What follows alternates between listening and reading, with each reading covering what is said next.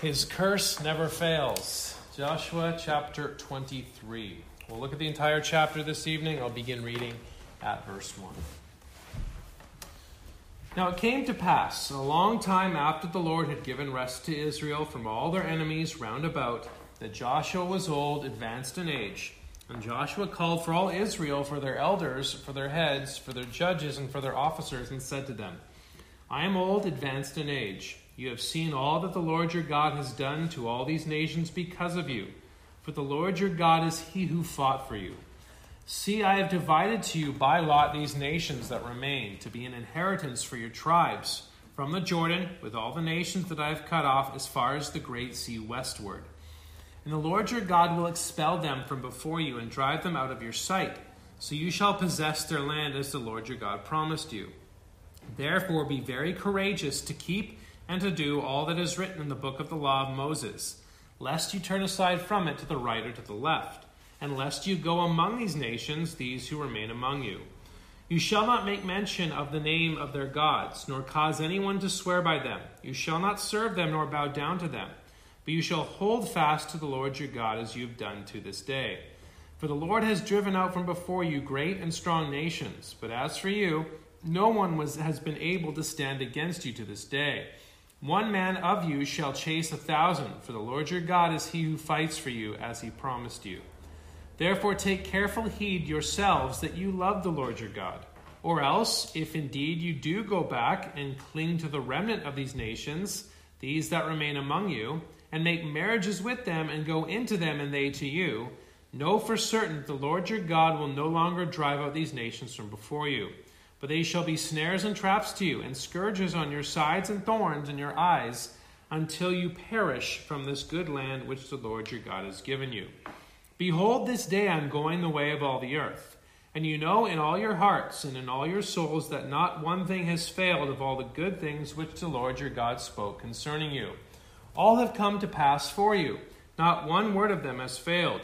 Therefore it shall come to pass that as all the good things have come upon you, which the Lord your God promised you, so the Lord will bring upon you all harmful things, until he has destroyed you from this good land, which the Lord your God has given you.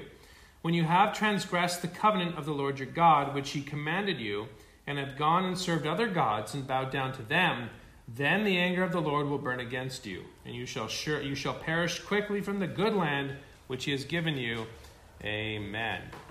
Well, there is a current misunderstanding that sometimes emerges in Protestantism, and that's the misunderstanding between tradition and its place in Protestantism. While we don't believe tradition is on par with Scripture, we are not against it. We believe there is a place for it. We cannot forget that theology and doctrine has developed over the past 2,000 years in Christ's church. It is arrogant to think that we shouldn't consider what others thought and to forget those who come before us, even if we may disagree with some of their conclusions. And I surmise a lot of the modern problems that we have today, born out and influenced by the Enlightenment, has brought about problems because we do not read the old stuff. We do not read what has come before us. We think we just need our Bible and ourselves, not recognizing that God has worked in and through his church throughout the past 2,000 years. One pastor said, and he heard it from another pastor, that the way back is the way forward when it comes to theology, when it comes to doctrine, and when it comes to the church of the Lord Jesus Christ. And that's something of what we, I think, see here in Joshua chapter 23. And throughout this book, we've seen the fulfillment of God's promises, what God has done. Look at what the Lord has done to fulfill the promises of Abraham, Isaac, and Jacob. Remember, that's the main idea of the book in 21, 43, and through 45. There was no falling words. All that God said to Abraham has come to pass. God has given them this land. Now they must retain it. And one thing that Joshua does in his farewell address is remind them, here's what Yahweh has done, here's what Yahweh has said, here's what Yahweh has written for you, now cling to this very thing. Don't go after things that are new, but go after the things that Yahweh has laid forth and set down. That's how they're going to retain the land. Remember, the book is divided into 4 parts all about the land. Entering, conquering, dividing, and then the last section is retaining the land. Chapters 22 through 24, and there are 3 assemblies. Chapter 22 is the assembly before a civil war, the possibility of civil war, concerning true worship, concerning a united nation in the worship of God Most High. And then tonight in chapter 23, we see that assembly concerning the obedience to the Lord God Most High. And the problem that we see in this chapter is the same problem we've seen throughout the book and throughout the whole Old Testament. Forgetfulness to the promises and commandments of God. And so Joshua here, for Israel, gives them this charge, and especially for the generation that is the same as Joshua, especially for the elders, especially for the judges, heads, officers. They were with Joshua. They saw all that the Lord has done. They were eyewitnesses to everything that has come to pass. Do not forget the Lord God. Follow his ways. And even generations that follow, they might not have seen it, but yet it has been handed down. Yet the truth at least should have been handed down, so they would have known and been reminded of what Yahweh has done. And that's one problem in Israel's history. They forget the Lord. They do not know the Lord. They do not remember what the Lord God has done. And I also think there is application for the church of the Lord Jesus Christ as well. We preach the gospel of Christ that has been handed down. That's exactly what John says in the book of 1 John. Here's something new from these heretics, and John says, no, you must hold fast to what has been handed down. Even too, in our modern times, I'm always skeptical of things that are new, because usually in modern academia, it's all about finding things that are new rather than going back to the things of the past. And so in Joshua 23, Joshua in his farewell address gives a warning about forgetting the unfailing word of the Lord. Do not forget the word of the Lord. Do not forget what he has said. Do not forget his covenant promises, both for blessing and for curse. And so we'll look at this warning under 2 headings this evening. First of all, we'll see the warning to follow God's word, verses 1 through 13. Then secondly, we'll see the warning of God's unfailing word, verses 14 through 16. So the warning of following God's word, and then the warning of God's unfailing word. So let's first look at the warning of following God's word, verses 1 through 13. And notice we see what the Lord has done for Joshua and Israel in verses 1 through 5. And notice in verse 1, we see, now it came to pass a long time after the Lord had given rest to Israel from all their enemies round about, that Joshua was old, advanced in age. We saw in chapter 13, verse 1, he's old and advanced in age. That means he's no longer going to go out and engage in battle. That's probably why he's not mentioned in 22 when Phinehas goes to challenge the eastern tribes and ask them what's going on. He's no longer going in and out for war. He is about to die. He is about to pass. And as he is waiting for his death, he's observing what's going on in Israel. He's recognizing, and he's perhaps hearing from others, that they're not driving out the nations. They're not driving out the Canaanites. We've already seen those cracks as they divided the land. We see the lands given. We see the borders of the land, the cities given. But then there's usually a verse or two in there that says, but they didn't drive out the whateverites. They didn't drive out the Jebusites. They didn't drive out the Maacathites. And that is just setting them up for disaster. And so Joshua in his farewell address is recognizing that.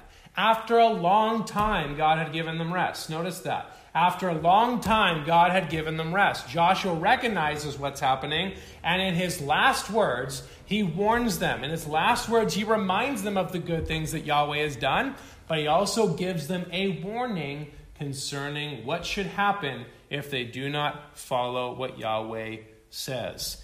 Henry says it was, 1, so long as that Israel had time to feel the comforts of their rest and possessions in Canaan and to enjoy the advantages of that good land. We grow fat, we grow forgetful, we don't need to deal with those Canaanites, everything's fine. And 2, so long as that Joshua had time to observe which ways their danger lay of being corrupted, namely by their intimacy with the Canaanites that remained, against which he is therefore careful to arm them. Remember, some, it's not even that they didn't drive them out, but some of them made them slaves. Now perhaps they talk with one another. Now there's a mixer going on. Now they're chatting with one another. And perhaps it's opening up the opportunity for Canaanites to sway the Israelites. And so Joshua writes then in his final address to make sure he hammers home that you need to deal with them. You need to deal with the Canaanites. You need to drive them out. Otherwise, things are not going to go so well. So he gathers all the heads. He gathers all of Israel. He gathers all the people. And this is what he says in verse 2. I'm old, advanced in age. We just have to recognize we're getting older. We just have to own that very fact. You see people in their 70s that are wearing skinny jeans and trying to be 20 years old. Just embrace you're getting older. We just have to embrace we're growing in a certain age, and Joshua understands that very thing. Verse 3, so he says, I'm old, advanced in age, I'm about to pass. You have seen all that the Lord your God has done to all these nations because of you. For the Lord your God is he who fights for you. God has mentioned this many times. This is mentioned many times throughout the book. We've seen God fights for them. What was the purpose of the crossing of the Jordan? God will be with you. God will fight for you. In chapter 10 with the Amalekites and the sun standing still. That's not the Amalekites. That's in the book of Exodus with Moses. As they fight Adonai-Zedek and his coalition, the sun stands still. And what did they say? God, the Lord, fights for you. They've seen the Lord fight for them. They've seen the Lord do mighty works for them as they've dispossessed the land. For the Lord your God is he who fights for you. They've seen, they've witnessed, they saw the conquest, and they should not forget. Hopefully those things are, drilled into their minds. Hopefully those things are imprinted into their brains. Usually that helps when you see certain things. They saw the waters part. They actually held the swords and the spears as they were trying to, drive it through a Canaanite. They were there. They had their, feet on the heads of the Canaanite kings. They saw all those things as a sign of what Yahweh has done. So don't forget. It should be still vivid in their minds, and it should cause them not to forget. But we're very forgetful people. We might have seen something, but so often we can forget. And so he reminds them. And he also reminds them of the land given. Verse 4. See, I divided to you by lot these nations that remain, to be an inheritance for your tribes from the Jordan, which with all the nations that I have cut off as far as the great sea westward. And so we see that they have divided the land, and a lot of the land has been given, but they still have to go take portions of that land. It was going to be a long dispossession, according to Exodus chapter 23. If they drove them out too quickly, beasts are going to come. And so they do it in a perhaps slower sort of way. The whole conquest that we see in Joshua, in the book of Joshua from 6 to 12 is probably 5 years. And then even after that, it was still perhaps a little bit slow. But sometimes things can be too slow. It can't be too fast, but it can't be too slow. And so he's recognizing that things are not moving as quickly as they probably should be. And then he gives the promise and assurance, just as the Lord fought for you, he will fight for you again. And the Lord your God will expel them from before you and drive them out of your sight. So you shall possess the land as the Lord your God has promised you. It's meant to be an encouragement. The Lord has fought for you, now finish the job. The Lord said he would fight for you. The Lord did fight for you. Now go, based upon what you already know, and finish what he has said. You see, we know that Israel has a history of complacency. Israel has a history of fear. Remember that God said to the first generation, don't be afraid of the giants, I'll fight for you. But this generation has seen it. They've seen Yahweh fight for them. We've seen the mention of the Anakim, the giants in the land, and how God routed them. How Caleb took the mightiest of the Anakim to show God's might and to show God's power. God was with them. God was helped them. And so they needed kind of that reminder that God would fight for them. They had to lay hold of that promise, finish off what he said, do what he says, retain that land. And retaining that land is going to require faithfulness according to the Old Covenant. Faith, in the Old Covenant sense, was doing what Yahweh said with the assurance that he would fight for them. And so he reminds them, here's what Yahweh has done.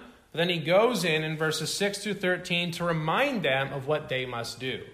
Here's Yahweh's promises. Now here's what you must do, Israel, in verses 6 through 13. And Matthew Henry gives us 3 C's. You must be courageous, you must be cautious, and you must be constant. Courageous, cautious, and constant. And notice we see in verse 6, you must be courageous. Therefore, be very courageous to keep and to do all that is written in the book of the law of Moses. Now, the idea of courageousness came up in Joshua 1:7. Remember, God told Joshua to be strong and to be courageous. That is, in the face of fear, you must still do what Yahweh says. Here's a good, but there's an obstacle in that way that causes you fear. You must have courage to push through that obstacle, to go then and find the good. That's what courage is as a virtue. And so they must have, Joshua had courage that God gave to him to fight through the Anakim, to fight through what they saw. It doesn't matter what they saw. God said, here is this land. And so God said to him, be strong and of good courage, and I will be with you. Well, now as he's about to die, he says to the people, be courageous when it comes to the book of the law. Why does he say it that way? Well, the reason he says that is because there's going to be a million temptations. There's going to be tons of Canaanites around still. There's going to be the temptation not to do what Yahweh says, not to drive them out. And if one is not faithful in driving them out, then they're going to have more temptations from around, and they must be courageous to do what is right according to God's ways. If they don't finish the job, then there's going to be problems. And if they don't do what Yahweh says, even despite not finishing the job, there's going to be bigger problems. They're going to be dispossessed. They're going to be taken and kicked out of the land. So they must do what Yahweh says in light of what is going to happen. You must do the right thing in the face of temptation. So you therefore be very courageous to keep and to do all that is said according to the book of Deuteronomy. Remember, too, that this is the old covenant. It is that external covenant of works made for life in the land. They want good things. You must do what Yahweh says. Here's what Yahweh has done. Here's how you retain the land. Go and do what Yahweh has says. And notice the cautiousness in verses 6 through 8. Lest you turn aside from it to the right or to the left. That is, you go off the true and right path. Lest you go among these nations, these who remain among you. If you don't dispossess them, you're going to go be just like them. And notice, you shall not make mention of the name of their gods, nor cause anyone to swear by them. You shall not serve them, nor bow down to them, but you shall hold fast. Courageous, cautious, and constant. Holding fast to what Yahweh has said. Holding fast to the Lord God Most High. Certainly there were these warnings in the book of Deuteronomy. Deuteronomy chapter 10 talks about this very thing. That is, don't swear by them. Don't swear by the Baals. Don't swear by these other gods. That was a warning in Deuteronomy chapter 10, verse 20. You shall fear the Lord your God. You shall serve him. And to him you shall hold fast and take oaths in his name. By his name you swear. By his name he is the one you serve. In him you hold fast, not in these other gods. So deal with them. Don't think about them. Don't mention their names. If a servant mentions that of a Gibeonite, just remove them and do not even think about that very thing. But you shall hold fast to the Lord your God as you have done until this day. Cling to him. Cling to him. Seize him. Do not let go of the Lord God and his word, as you have done to this day. And for the most part, they have done that very thing. And then in verses 9 through 15, we see why Israel must follow the Lord. Well, one, God was with them. And repetition. For the Lord has driven out from before you great and strong nations. Don't fear these others that are in the land. Go and take them. The Lord has fought for you. God was with you, but as for you, no one was able to stand against you to this day. Notice he's using what Yahweh has done already to encourage them to lay hold. Brethren, that's important for our Christian walk to be reminded, not just of what God has done in Christ Jesus, but Are there moments God has answered your prayers or given you deliverance or helped you against certain sins? Remember that. Remember what Yahweh has done, not just in the big things, but in the little things of life as well, to help and spur us on. God was with me here, and God will be with me in whatever battle comes our way. And so that's similar here. God was with you. No one has been able to stand against you to this day. One man chased 1,000. For the Lord your God is he who fights for you, as he promised you. So here's what the Lord has done. Here's what the Lord said he would do. Here's what he promised. But also notice, here's what the Lord will do if you don't do what I say. And we really do see this in verses 11 to the end, but specifically for our purposes now, verses 11 through 13. Take careful heed to yourselves that you love the Lord your God. Isn't that the Shema? You shall love the Lord your God with all your heart and soul and all your might. Hear, O Israel, the Lord our God, the Lord is one. You shall love the Lord your God with all your heart and all your soul and all your mind. Certainly Deuteronomy 10 highlights that very thing as well, that they need to love the Lord. How do they love the Lord? By doing what he says, by doing good towards him, and good defined by what he has said, and namely the old covenant laws that are laid forth in detail in Deuteronomy. Love him, serve him, or else, if indeed, verse 12, you go back and cling. Same word as hold fast, verse 8. You shall hold fast to the Lord, or will you hold fast to another God? Will you hold fast to what the Yahweh of Israel, who saved you and redeemed you and gave you life in the land, or will you hold fast to what seems alluring, to what seems new, to what seems like it is working? And so you see that there. Or else, if you indeed go back and cling to the remnant of these nations, they let the remnant stay, these that remain among you, and make marriages with them, and go into them and they to you. Remember, you're not supposed to marry a Canaanite. You're not supposed to marry one who is not an Israelite. There are exceptions. Rahab is brought into the fold, but by and large, the people were not supposed to marry those who were not Israelite. You see this problem in the book of Ezra. You see this problem in the book of Malachi after exile, after they did terrible things, after they were sent into captivity. They should have known better by the time Malachi came along, but they did not do that very thing. Instead, they still tried to marry those who were not part of the covenant community. See? Conversion dating is not a good thing. And go into them, and they to you. Know for certain, verse 13, the Lord your God will no longer drive out these nations from before you. Obey the Lord, he'll drive them out. Don't obey the Lord, he will not. But they shall be snares and traps to you. The Lord will give you over to them, and scourges on your side, and thorns in your eyes, until you perish from this good land, which the Lord your God has given you. There's going to be curses that shall come upon you if you do not do what Yahweh says. If you go after other gods, if you don't obey Yahweh, these curses are going to come upon you. Retaining the land is vital for a good life with Yahweh in Israel in the promised land. And holding fast to what he said is most important. And certainly there is plenty of application for us when it comes to holding fast to the word of the Lord. Brethren, we have a greater covenant, a covenant that cannot be broken, of better promises, a mediator of a covenant with better promises. And so certainly that's the purpose of 1 John.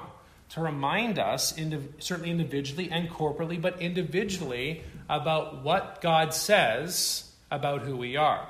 What God says about what he has done for us. And certainly there are many things that have been mentioned in that book. Fellowship with God, how do we have that? Through Christ. Forgiveness, how do we have that? Through Christ. Knowledge of God, how do we have that? Through Christ.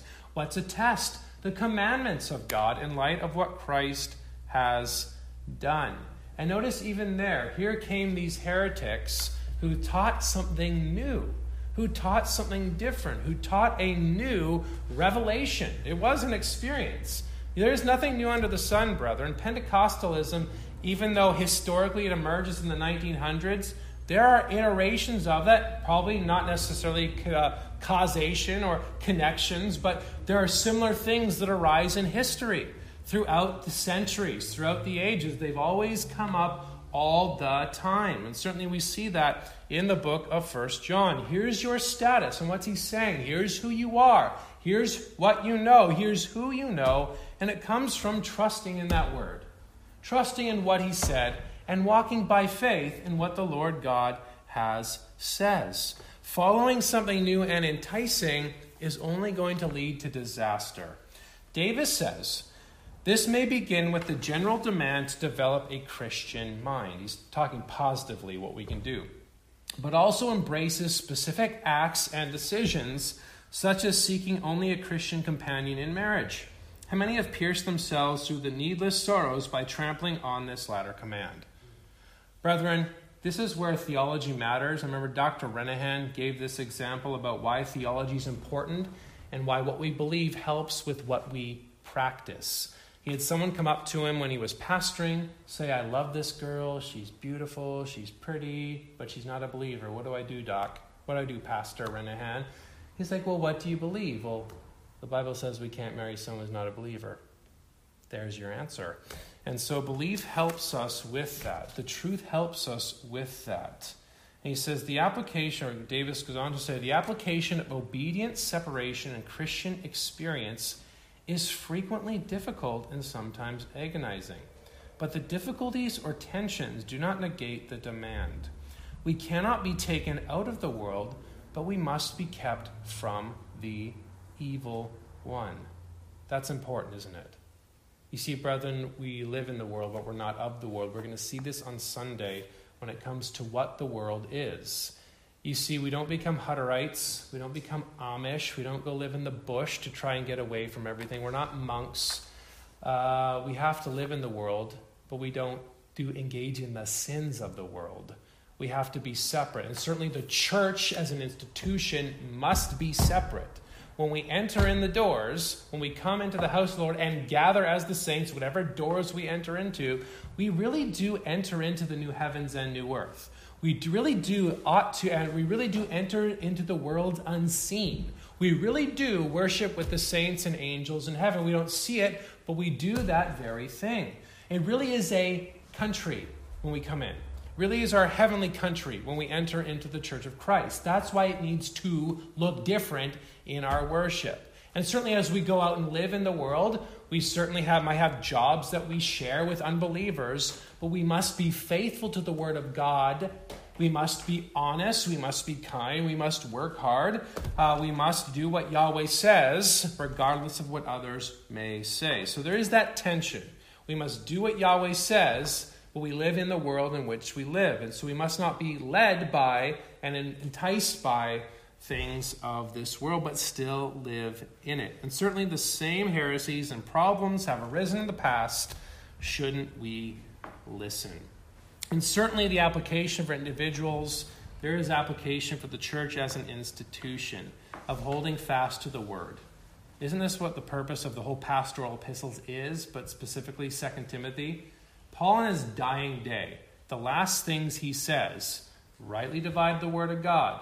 The word of God is not chained. He talks about how the word of God is inspired, how it is profitable for doctrine, for reproof, for correction, for training in righteousness, that the man of God might be thoroughly complete. Even before that, he says that the sacred writings, the Old Testament, are able to make one wise unto salvation through Jesus Christ. And he goes on to say his final command, my favorite command, not my favorite command, but one of my favorite commands, preach the word. Be ready in season and out of season. Here's what's going to happen. There's going to come people who want their ears that are itchy to be scratched. They want to heap up teachers for themselves that teach them things they wish to hear, that make things more palatable, that make things easier. All that doctrine stuff, it just divides. Let's just make things as narrow and as minimal as possible. Brother, you know what the definition of evangelicalism is as a movement? Minimalism. What's the least amount of doctrines we need to have to all just get along and sing Kumbaya and all be friends? It's the Bible and its authority, but But even then, nobody follows that. And then also the resurrection. Well, yeah, Trinity, we don't have to really think about that. We can talk about how God is, the three persons are in community with one another. We don't have to think about who the Trinity is and who God is. We don't have to read the creeds. We don't have to do any of that sort of stuff. Or perhaps, or even think about salvation and think about what that looks like. You see, we need to hold fast to the Word. I'm going to give a historical illustration about how things can fall very quickly. And this illustration comes from the Turretins, Francis and his son, Jean-Alphonse. Francis Turretin is a giant when it comes to Reformed scholasticism, Reformed orthodoxy, Reformed doctrine, a giant of the faith. He wrote what's called the Formula Consensus Helvetica. It was the Swiss confession of faith with Johann Heidegger. Wrote it very thoroughly. I think I have read it, but another confession of faith to codify and to help the churches in Switzerland. Well, then his son came along. And then we have the Enlightenment begin to come along. And Jean-Alphonse is like, do we have to really not be friends over this doctrine? And so he undid everything his father said. He undid everything his father did. He undid and took away that Formula Consensus Helvetica. Things can fall very quickly if we do not hold fast to the word of the Lord. That is a reminder, that is an injunction, that is an important thing for us to remember, to hold fast to it and to follow it, because Joshua is warning them of following God's word, or warning them to follow God's word. So that is the first point. Let's then move to the warning of God's unfailing love in unfailing word, verses 14 through 16. The warning of God's unfailing word, verses 14 through 16. And notice in verse 14, the good word of the Lord never fails. This is encouraging. This is what we love to all hear. The love of God never fails. And that, brethren, that is all true. I believe that very much so. Romans 8 is wonderful. Nothing can separate us from the love of God for those that are in Christ Jesus. Absolutely true. And that's what he says in verse 14. First, he talks about how he's going to die. Behold, this day I'm going to the way of all the earth. I'm going to die. I'm going to pass. Another leader is going to pass. What will happen? He wants us to pay attention in his dying day. And certainly in Judges 2:7, we read, Joshua dies. They served the Lord during the days of Joshua and the days of the elders of Joshua. He died at 110. He was buried. But then verse 10. When all that generation had been gathered to their fathers, another generation after them arose after them who did not know the Lord nor the work which he had done for Israel. Now perhaps the leaders grew lax. Or maybe the fathers didn't do family worship. Or maybe the leaders did their job and the fathers did do family worship. But the kids just tuned out the Pentateuch stories and just decided to go their own way. But regardless of how it happened, the main thing is clear in verse 10. They didn't know. They forgot. They forgot the Lord. And certainly we see that in the book of Hosea in chapter 2 we saw on Sunday night. They forgot the Lord. They forgot what he did. They forgot his good things. And so Joshua again is reminding them of this before he passes. Sorry, Joshua. We know what happens later on in history. At this point, he doesn't know. Well, he does have some idea what's going to happen, but at this point, it is a warning. But it's encouraging for now. Verse 14, you know in all your hearts and in all your souls that not one thing has failed of all the good things which the Lord your God spoke concerning you. All have come to pass for you. Not one word of them has failed. That is the main point of the book, isn't it? Not one word of the Lord has failed. We saw that in chapter 21, verses 43 through 45. He fulfilled his promise to Abraham. He's fulfilled his promises to the people to bring them into the land. Now they must retain it according to the terms of the old covenant. And God is faithful to his word, whether that's to bring blessing for obedience or to bring curses for disobedience. And this is where the tone, still part of the overarching tone, is kind of warning, but it shifts from here's the good things Yahweh has done, but Yahweh is also faithful to his word when it comes to cursing. Verses 15 through 16, the curse of the Lord never fails. Therefore it shall come to pass that just as all the good things have come upon you, which the Lord your God promised you, so the Lord will bring upon you all harmful things until he has destroyed you from this good land, which the Lord your God has given to you. God's word never fails, even according to his judgments. And God certainly promised, even during the time of the prophets, he said to them, judgment's coming. What will you do? There's this impending day of the Lord. Here's what's happening. And as we saw with Hosea, it's kind of a kindness that Yahweh did that very thing. Here's it's coming. Here's its impending destruction. It is coming this way. And so it very much happens. We can be sure that God will bring about the day of judgment, right? We can be sure that that day shall come. That day of the Lord shall come at his appointed time. And certainly for Israel, that day comes, and they shall be destroyed and driven from the land that the Lord your God has given you. And it's a reminder. 3 times he's mentioned the Lord, until you perish from the good land which the Lord your God has given you. He'll destroy you from this good land which the Lord your God has given you. And then in verse 16, you shall perish quickly from the good land which he has given you. Reminder, reminder, reminder. God gave it to you, and God is now going to kick you out according to what he said, according to the terms of the old covenant. And as we're going to see in Joshua 24, all the people say, far be it from us that we should forsake the Lord to serve other gods. And what do? They forsake the Lord God, and they serve other gods. We saw it in Exodus, right? Before the golden calf, they engage in the covenant ceremony. Yeah, we got this, Moses. Everything will be great. Where's Moses? Let's worship this golden calf instead. I mean, we are so fickle. We say things and do other things. We're just hypocritical beings. And certainly that is the case for Israel. But just as the good, so too shall the harmful things come.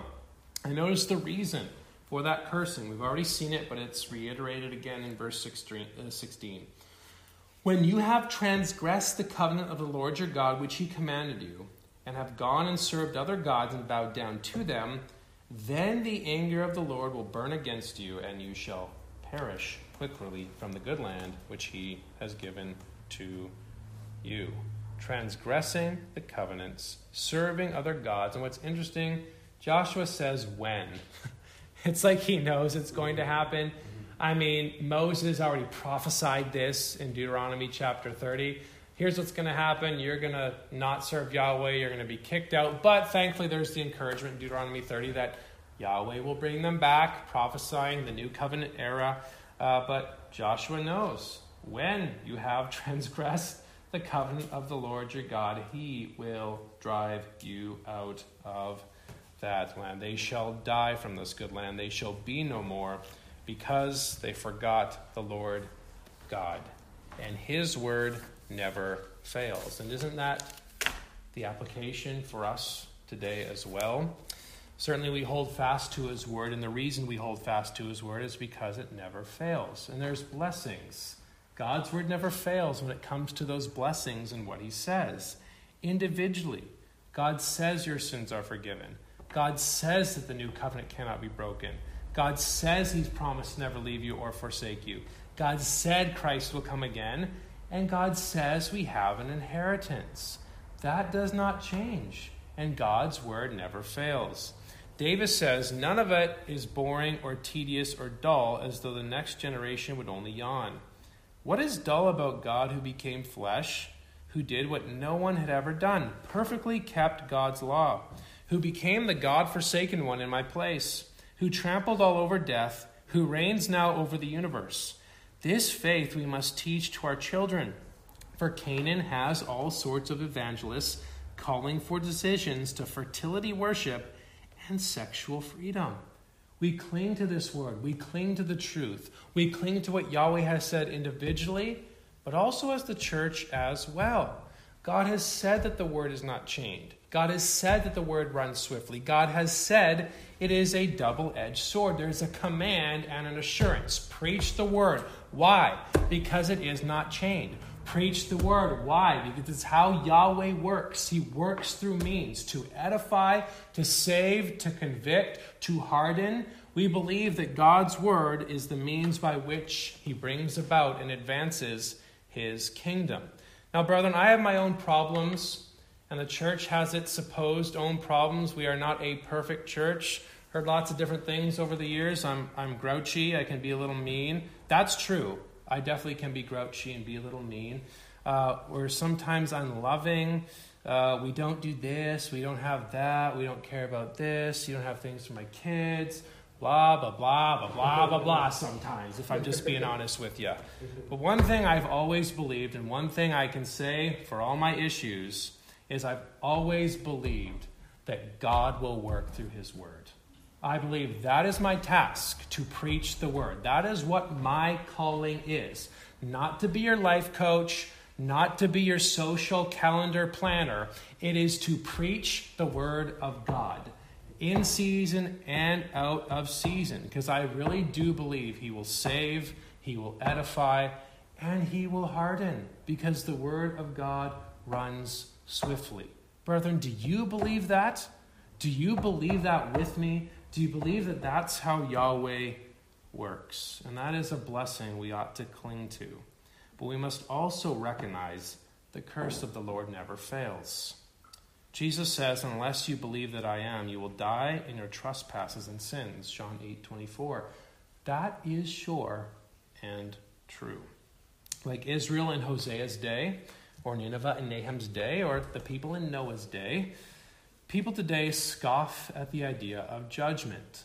But God's word never fails. And perhaps we need to drive it home a little bit more for the church of the Lord Jesus Christ. Our confession in 14:3 and 18:1 speaks of what's called a temporary believer. You see, on this side of heaven, we believe in what's called professing churches. There is no perfect church on this side of heaven. There might be those who come and join the church according to our eyes and according to our ears, might sound like a believer, but in reality, they are not. They are a professing believer. And so a lot of the application with Joshua and Hosea really drives home to the church of the Lord Jesus Christ. And I think this is where Hebrews 6 can be helpful. Can you turn with me to Hebrews 6? This is where we're going to close. There's a lot of things I don't understand about Hebrews. I'm going to tell you that right now. But some things I really do understand about Hebrews. Number one, it's a sermon to encourage but to warn. And the reason it's warning is because the Hebrews were concerned perhaps with persecution. And so rather than pressing on in the things that are greater in the new covenant ways, some were being allured back to the old ways. This is the one area where the old way is not as good as the new. As we press on in Christian history, as we press on in doctrine, we ought to go back, but we're not going back to the old covenant. We're new covenant people. I just want to clarify that. So they were going back to the old covenant, which is not a good thing. So that is important when we come to this warning passage. And there's a lot of ink spilt. A lot of Arminians like to come to this and go, see, a true believer can fall away. Well, there's some things to point out about it. Number one, he distinguishes in verse 9 and verse 4 between beloved and those. And he's talking hypothetically. If someone should, in these ways, this is what shall happen. And perhaps it's akin to the parable of the sower. The seed that is sown is the word of God that goes forth, and to our eyes, there are four sort of ways that the seed falls. One, it goes, but it's snatched up. It goes, but it's not rooted, and so it shoots up quickly, but withers. Another grows among thorns, and it's crowded out. And then the last one is the only one that is efficacious. So the pastor, the preacher preaches, and God is the one who brings that growth and brings that work and brings that change. And I think that certainly helps us when we consider Hebrews chapter 6. And so this is a warning for us all to work out our salvation with fear and trembling. It is for professing Christians. And a couple ways that it highlights that a couple things we can highlight where it shows this is not talking about a true believer. Tasted. They haven't eaten. They haven't actually believed upon Christ, but they've only tasted. Or enlightened. This word isn't so much the same, it's not the same as the one in Ephesians, but can talk about they heard the gospel. They heard it preached. They tasted the heavenly gift. They perhaps saw the work of the Spirit in others. They became partakers of the Holy Spirit, not actual companions, not actual friends. There's a different word that's used here, but perhaps an outsider. They were perhaps saw some of the things that had gone on, but the Holy Spirit did actually indwell them. They have tasted the good word of God. Again, they heard it preached. They saw the powers of the age to come. It is a professing believer. It is one who tasted. It is one who might have seemed. Might be like one of those ones where the seed was cast out into dry ground or amongst the thorns. If they fall away, to renew them again to repentance, since they crucified again for themselves the Son of God and put him to open shame. He goes on to say, for the earth which drinks in the rain that often comes upon it and bears herbs useful for those by whom it is cultivated, receives blessings from God, but it bears thorns and briars. It is rejected and near to being cursed, whose end is to be burned. Then he goes on to talk about assurance. Beloved, we are confident of better things concerning you, yes, things that accompany salvation, though we speak in this manner. And he goes on to say in verse 11, and we desire that each one of you show the same diligence to the full assurance of hope until the end, that you do not become sluggish. That's what these warning passages are for. That's what Joshua is trying to do, to awaken the people, to cause us to stop and consider, to cause us to examine, to cause us to work out our salvation with fear and trembling, to cause us to make our calling and election sure. Now, brethren, our assurance, as our confession wonderfully says, is in Christ. 18:1 says, although temporary believers and other unregenerate men may vainly deceive themselves with false hopes and carnal presumptions, being in the favor of God and state of salvation, which hope of theirs shall perish. Yet such as truly believe in the Lord Jesus, and love him in sincerity, endeavoring to walk in all good conscience before him, may in this life be certainly assured that they are in the state of grace and may rejoice in the hope of the glory of God, which hope shall never make them ashamed. These warning passages are important, dear brethren, and I'm not being an Arminian when we speak in this way. I believe that not one of Christ's sheep shall be snatched from his hand, but that shall be finally revealed in full on that day. It is true that there are those who may profess to believe in Christ, but in reality have never laid hold of him. These warnings are something we must consider. These warnings are something we must remember. And these warnings ought to drive us to our great high priest, but also cause us to remember that the curse of the Lord never fails. There are no falling words with the Lord. He really will judge the earth and punish those who don't follow him by faith. Well, let us pray. Well, Lord our God, we are thankful for your promises. Thank you for the promises of the new covenant in which we shall not fall, that it shall not be broken. If we have truly believed on Christ, our mediator, we have all the benefits and blessings that are found in it. And we can have that assurance as your people. And so we pray that we would work out our salvation with fear and trembling, that we would make our calling and election sure, and that we truly would walk by faith according to your ways. May we know that we have eternal life. May we know that we walk in him. May we know that we are children of God. And thank you for the assurances that you give, but thank you that they are founded and grounded upon the Lord Jesus Christ.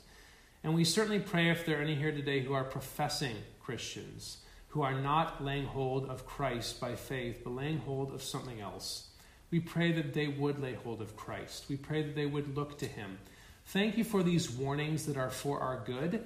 Thank you for these warnings that teach us and if we help us and cause us to stop and consider, especially if we are being growing lazy, if we are growing tired, if we are growing complacent in the things of you. We ask and pray that we would always press on in the faith, that we would always grow in the things of you, that we would always hold fast your word, that we would cling to the promises that you've given to us individually, and that you've given to the church as a whole, that we would not waver in our task, but always be faithful to do what you have said. So often we can be drawn in by new things, so often we can be interested in new things, but help us to love your ways. Help us to love the things that have been handed down. Help us to love that blessed gospel of free and sovereign grace, which has been handed down, which has been codified in your word, and which still works as your word goes forth. So we ask and pray that tonight would be edifying for us, tonight would be rebuking for us, and that we would seek to walk in your ways. Help us by your Spirit to do these very things, and thank you for your warnings, thank you for your promises, and thank you for your word that never fails. Be with us now by your Spirit, we pray. In the name of Christ, amen. Amen.